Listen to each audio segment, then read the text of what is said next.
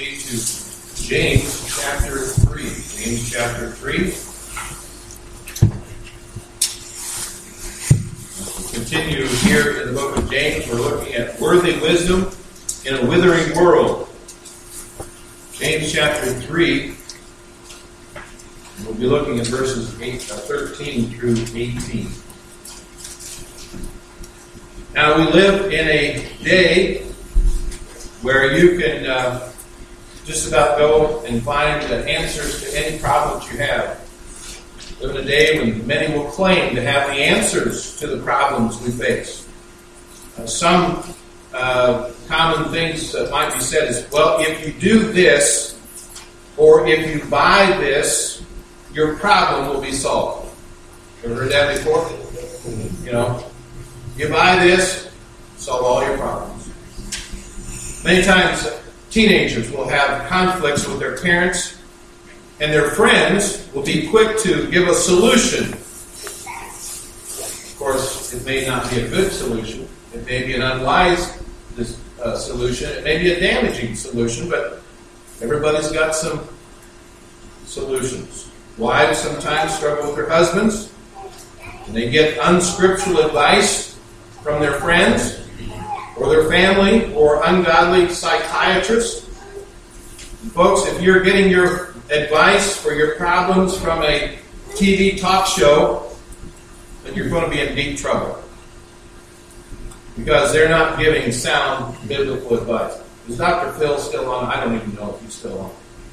But he's one that likes to give advice. And he's got all kinds of advice, but it's not biblical advice. So how do we get the right kind of help when problems come?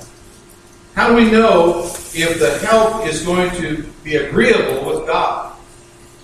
How do we know what to do? Whom do we go to that has true wisdom that can help us? Well, James asked these kinds of questions and then gave us some answers. So let's look at James chapter 3, beginning in verse 13. Notice a worthy question, verse 1. A worthy question. Who is a wise man and endued with knowledge among you? Let him show out of a good conversation his works with meekness of wisdom. Who is wise? Who is intelligent?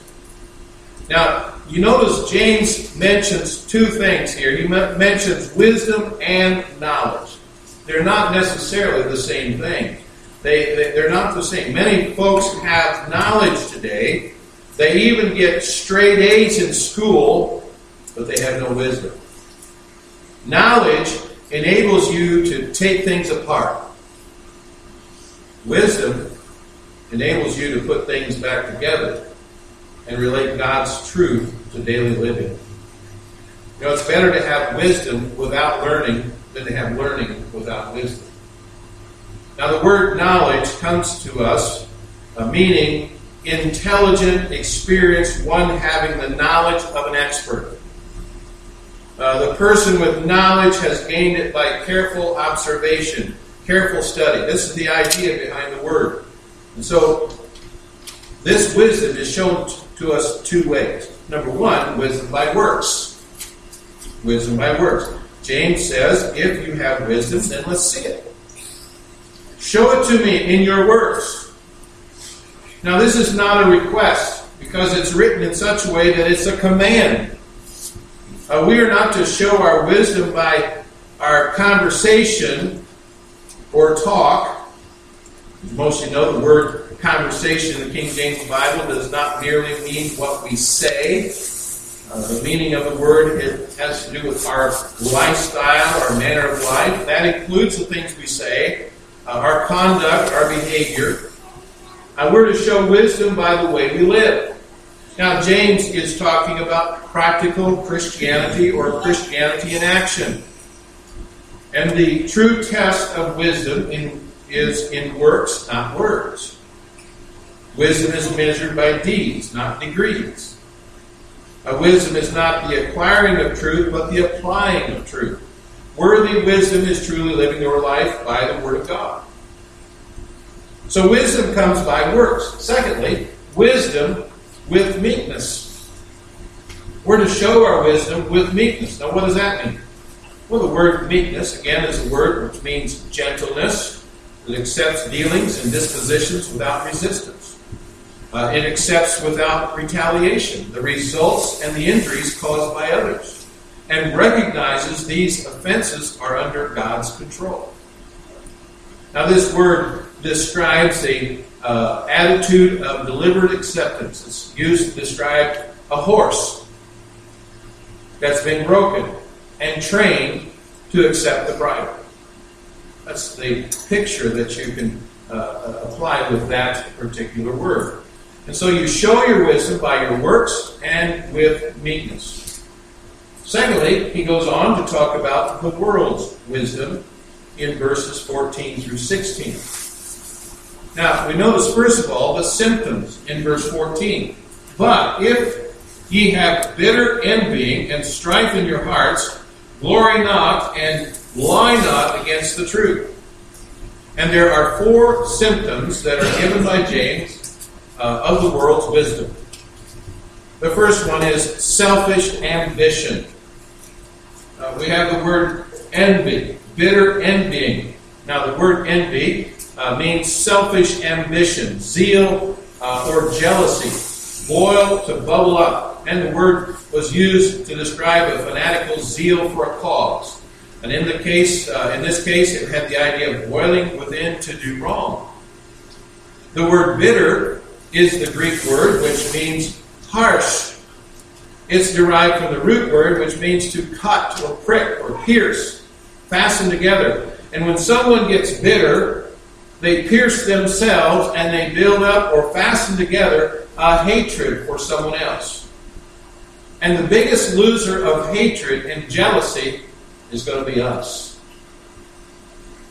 There were 2 men. One was named Envious and the other was named Covetous. The ruler summoned them to grant them one wish. The first man would get his wish, but the other man would get double the first wish. Well, Envious spoke up first, and he asked that one of his eyes be put out. The other man lost both of his eyes. Envy and bitterness hurts you as well as it hurts others. Now, the wisdom of this world exalts man. It exalts man and it robs God of his glory. 1 Corinthians 1:17. For Christ sent me not to baptize, but to preach the gospel, not with the wisdom of words, lest the cross of Christ be made of none effect. Paul said in verse 29 that no flesh should glory in his presence.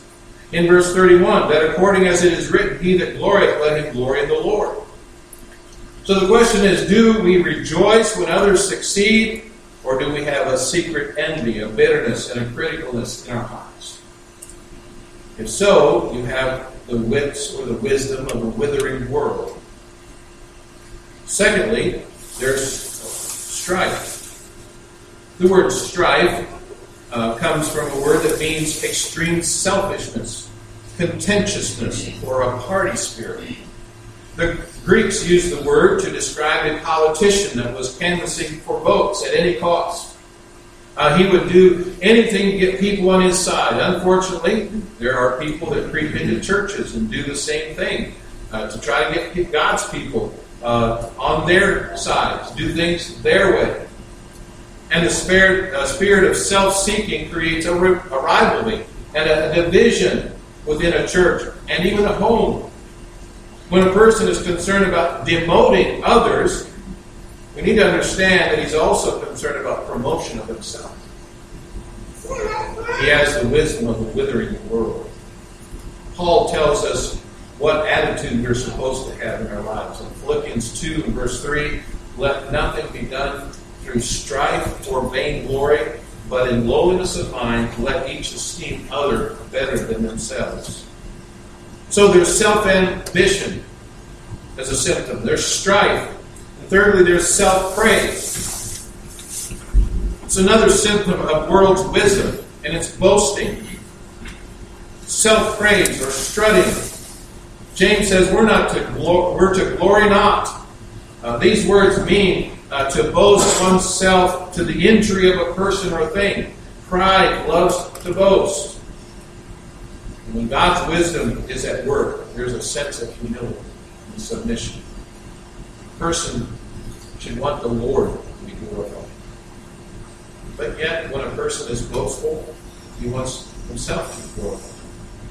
When a person has the attitude, well, it's my way or my life, and I want to do it my way, that's glorifying self, not God. If you're going to do service for the glory of God, you won't get offended if you don't get recognized or patted on your back. A fourth symptom would be slyness. Self-ambition, strife, self-praise, and slyness, or we could even call it subterfuge. There's a bigger word for it. James says, lie not against the truth. The world says God doesn't care. There's nothing wrong with this or that. You're so narrow. You need to loosen up. I don't think one little sin is going to hurt anybody. James tells us not to lie to ourselves.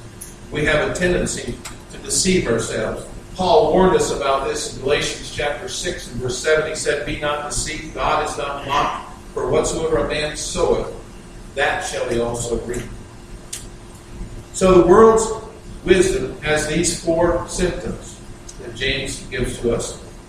But notice that he goes on to talk about the source of the world's wisdom.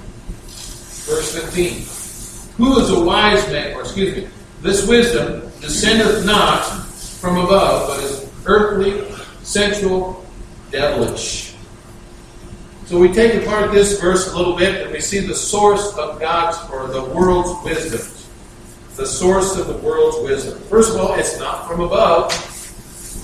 It's not based upon biblical principles. It's not from heaven. But it is earthly. It's from this world. God said this kind of wisdom is foolish. 1 Corinthians 1:20. Where is the wise? Where is the scribe? Where is the disputer of this world? Hath not God made foolish the wisdom of this world? You see, man's wisdom comes from his reason. But God's wisdom comes from revelation. The revelation of his word. And the word's wisdom is humanistic. It says, do your own thing. It's your life. Do whatever you want. If it feels good, do it. That's the world. It's earthly. Thirdly, it's sensual.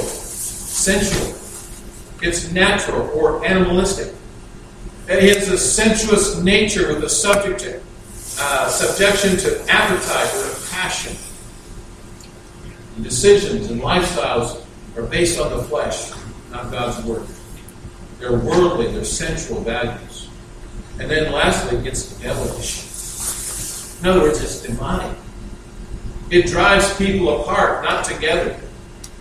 Now, I'm not talking about demon possession or anything like that, but we have an adversary, the devil, and his host. And they are busy trying to drive people apart, not together. They're busy trying to drive churches apart and not together. You remember Genesis 3, the reasoning of Satan is revealed, and he hasn't changed. He's still doing the same thing over and over, even today, trying to put a wedge between people, between husbands and wives, between parents and children, between church folks and their pastor. Satan perverted God's word. He said, you won't die. Questioned God's word. Yea, hath God said? And he began to appeal to Eve's pride. He said, your eyes will be opened and you will be as gods. Satan confounds and he confuses. He's the author of worldly wisdom. Turn back with me to Romans chapter 1 for a moment. Romans chapter 1.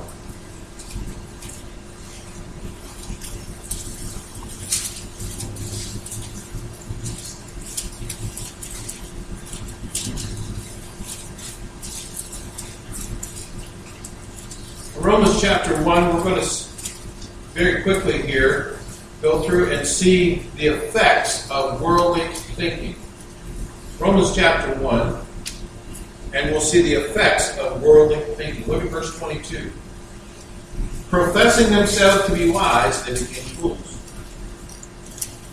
A worldly way of thinking is pride. It causes us to think we are wise when we really were fools. Verse 23. They changed the glory of an uncorruptible God into the image made like to corruptible man, into birds and four-footed beasts and creeping things. Worldly thinking rejects God. It comes up with its own gods. And it makes these gods to worship. 24. Wherefore, God also gave them up to uncleanness with the lust of their own hearts, to dishonor their own bodies between themselves. This kind of thinking dishonors the body. Verse 25. Who changed the truth of God into a lie and worship and serve the creature more than the Creator, who is blessed forever. Amen. It causes you to lose common sense, believing lies and rejecting truth. And then, verse 26. For this cause God gave them up into vile affections. Even their women did change the natural use into that which is against nature. It creates sexual confusion and corruption. That's what the world's wisdom does. So this is worldly wisdom, and it's of the devil. Now, we have seen the symptoms and the source, but then notice, thirdly, the sequel. The sequel, back in James chapter 3 and verse 16. For where envying and strife is, there is confusion and every evil work. Notice two things here. There's confusion. The word confusion means instability, a state of disorder, disturbance, commotion, disarray, tumult, rebellion. And that's what happens when we get bitter, when we get jealous. Confusion results when our ideas and our plans blow up in smoke and our life falls apart. The envious and the bitter person is never at rest. Those who are double-minded are unstable and restless. Remember what he said in chapter 1, verse 8? A double-minded man is unstable in all his ways. And so there's confusion. But there's also carnality. The word evil here in verse 16, every evil word means good for nothing, worthless, wicked. When we're consumed with jealousy and bitterness, we become focused on very trivial things. And we end up wasting our lives on that which is worthless and good for nothing. We're offended by every little thing that a person does. When we come along and they offend us, they can't do anything right. And that's what worldly wisdom does. It produces trouble and waste. When we have wrong thoughts, it produces wrong living, wrong attitudes, wrong actions. Now, just a reminder, there's a number of Bible illustrations that we can look at this morning. I won't go into all of them in detail, but it's where envy produced waste. What about very early in the Bible? Cain killed Abel because of his envy. Ambition gripped Absalom's heart and turned him against his father. Envy drove Haman to build gallows for Mordecai. Envy caused the religious leaders to deliver Jesus to Pilate. It's a serious matter to be a troublemaker, especially if you're a Christian.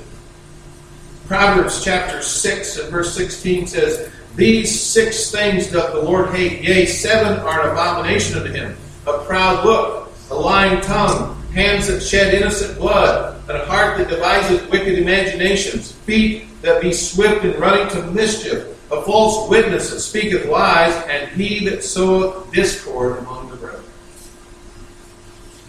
And many believers are going to stand empty-handed, I believe, before the Lord Jesus Christ one day at the judgment seat of Christ, because they're wasting their lives on wrong attitudes, wrong priorities. They go through life pretending that they're spiritual instead of being genuine. They would rather be goof-proof than glorify God. They have the wisdom of withering world, and they lose some of the blessings they could have had. Now, we've talked about a worthy question, and we've talked about the wisdom of the world, but notice James then tells us about the worthy wisdom of God. The worthy wisdom of God. We see this beginning in verse 17. Verse 17 says, "But the wisdom that is from above is first pure, then peaceful, gentle, and easy to be entreated, full of mercy and good fruits, without partiality and without hypocrisy." Godly wisdom starts with the fear of God. God says that His wisdom is from above. But where do we get godly wisdom? Well, we get it several places. We get wisdom from the Lord and His Spirit. Psalm 32 verse 8 says, "I will instruct thee and teach thee in the way which thou shalt go. I will guide thee with mine eye." We get wisdom not only from the Lord and His Spirit, but we get wisdom from the Word of God. 2 Timothy chapter 3 verse 15, "And that from a child thou hast known the Holy Scriptures, which are able to make thee wise unto salvation through faith which is in Christ Jesus." We get wisdom from believing prayer. James 1 and verse 5, "If any of you lack wisdom, let him ask of God, that giveth to all men liberally, and upbraideth not, and it shall be given." And then we get wisdom from godly counselors. Proverbs 24:6, "For by wise counsel thou shalt make thy war, and in the multitude of counselors there is safety." So these are the characteristics of godly wisdom. Now, what are they? First of all, godly wisdom is pure. In verse 17 here, the word pure means not contaminated, free from defilement, pure enough to be offered even to sacrifices. This statement shows us the importance of holiness in our lives. God's wisdom leads to purity of life, and man's wisdom leads to sinfulness. Secondly, godly wisdom is peaceable. Beginning here in verse 17, there's the word peaceable. Carries with it the idea of having a right relationship with men and with God. Man's wisdom leads to competition, rivalry, and war. God's wisdom leads to peace. And the peace is based upon holiness, not a compromise with evil. You say, well, I'm just going to get along with everybody, even if it means giving in to their sin. God's wisdom leads to peace, and it's based on holiness. The peace of a church is not more important than the purity of a church. If the church is pure and devoted to God, there will be peace among the brethren. Persecution from the world, though, is very, very possible. Isaiah 32:17, "And the work of righteousness shall be peace, and the effect of righteousness, quietness, and assurance forever." A church can never have peace by sweeping sins or false teaching under the rug and pretending, well, it's not there. Man says, cover up your sin and it'll keep everybody together. We'll just dwell together in unity. Just cover up. God says, confess your sins, and my peace will keep things together. You see, arrogant wisdom separates man from man. Cruel wisdom hurts others with words. Depraved wisdom draws men away from God. But true wisdom brings us closer to the Lord and closer to others. Godly wisdom is pure. It's peaceable. And thirdly, it's placid. So that's a strange word to use. It starts with a P, remember? Okay? And it means gentle, or it means placid, sweet reasonableness, moderation without compromise. It carries the idea of being prepared to see the best in the worst people and willing to forgive them instead of condemning them. It has gentleness without weakness. You know, a gentle person doesn't deliberately cause fights, but does not compromise the truth in order to keep the peace. He's a person that's strong, but also kind. A gentle person will stand firm in his convictions, but will be tolerant when it comes to his preferences. convictions are something we're willing to die for no matter what, but we're not willing to do this when it comes to preferences. So godly wisdom is pure, it's peaceable, it's placid, and then fourthly, it's pliable. Verse 17 says, godly wisdom is easy to be entreated. This phrase comes from the word which means easily obeying or compliant, approachable, open to reason, teachable. It's actually a military word. A good soldier knows how to receive and execute orders. A person who is easily entreated is willing to listen and knows how to wisely yield. He's not stubborn, but he's willing to listen to godly reason and appeal. He's ready to obey the Lord in his life. The opposite of this is being stubborn, argumentative, and rebellious. You know, some folks are stubborn, like the man who, during the presidential election, put a bumper sticker on his car and said, "My mind is made up, don't confuse me with facts." And I've met people whose minds are made up, and they don't want to hear the truth when it's staring them right in the face. They're not pliable. Fifthly, God's wisdom is pardoning. Again, verse 17, the phrase full of mercy means to be controlled by mercy. The word mercy means kindness or goodwill toward the miserable and the afflicted, joined with a desire to help them. Biblical mercy has pity that results in practical help. Someone has said an ounce of help is worth a ton of pity. Mercy gets involved with those who are in need. It was the Good Samaritan that showed mercy to the beaten Jew. He got involved in that man's life and he met the man's needs. The lawyer wanted to talk about neighborliness, but he was unwilling to be a neighbor and help someone.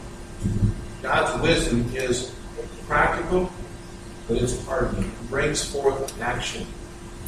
And that brings us to the sixth one. God's word is practical.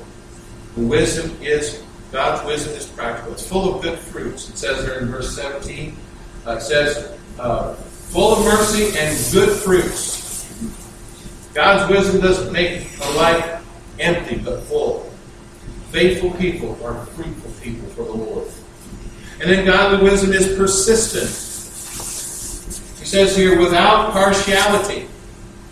This phrase comes from a word used only here in the New Testament. The word means unwavering, unshakable, singleness of mind, not being judgmental, not being divisive, impartial, without vacillation or doubtfulness. Being without partiality is the opposite of wavering and instability. So God's wisdom helps you to be decisive, especially when it comes to doing what is right and living for God. God wants us to make up our minds to serve Him, and we can do this without hesitation or fear. Make up your mind to serve God with your life. Don't waste it. Don't throw it away. Godly wisdom is persistent. And then godly wisdom is plain. It's plain. It says, without hypocrisy. This phrase comes from the word which means undisguised, sincere, without play acting, genuine. You know, a hypocrite in the ancient Greece was a person who played the part of an actor. The word refers to a person who acts differently than he really is. Worldly wisdom is sincere many times, but God's wisdom is characterized by openness, plainness, and honesty. What we are is important to the Lord. The wisdom from above causes us to be genuine. And the wisdom of the world causes us to be hypocritical. To be a Christian and not to live the Christian life is to be a failure and a hypocrite. Ephesians 4, verse 15 says, but speaking the truth in love may grow up into Him in all things, which is the head, even Christ. And so as James closes out the chapter telling us that sowing the peace yields a harvest of righteousness. Verse 18, and the fruit of righteousness is sown in peace of them that make peace. You know, the world today neither has peace or righteousness. You know, every century has been characterized by one key emphasis. The 17th century, you go back there and you look it was emphasized mathematics. The 18th century emphasized physical science. The 19th century emphasized biology. The 20th century emphasized war. In fact, there were 2 world wars and then many other wars. And the 21st century is, I think, we would say it's characterized by technology, isn't it? Now, we have all kinds of technology available to us. Hardly any of you have a home phone anymore because you have a cell phone. Most of you have a television or some kind of a way of watching what's going on in the world. There are many different things, but the question is, has that really given us progress? Is it really progress? Does it make us more spiritual? Does it cause us to be closer to God?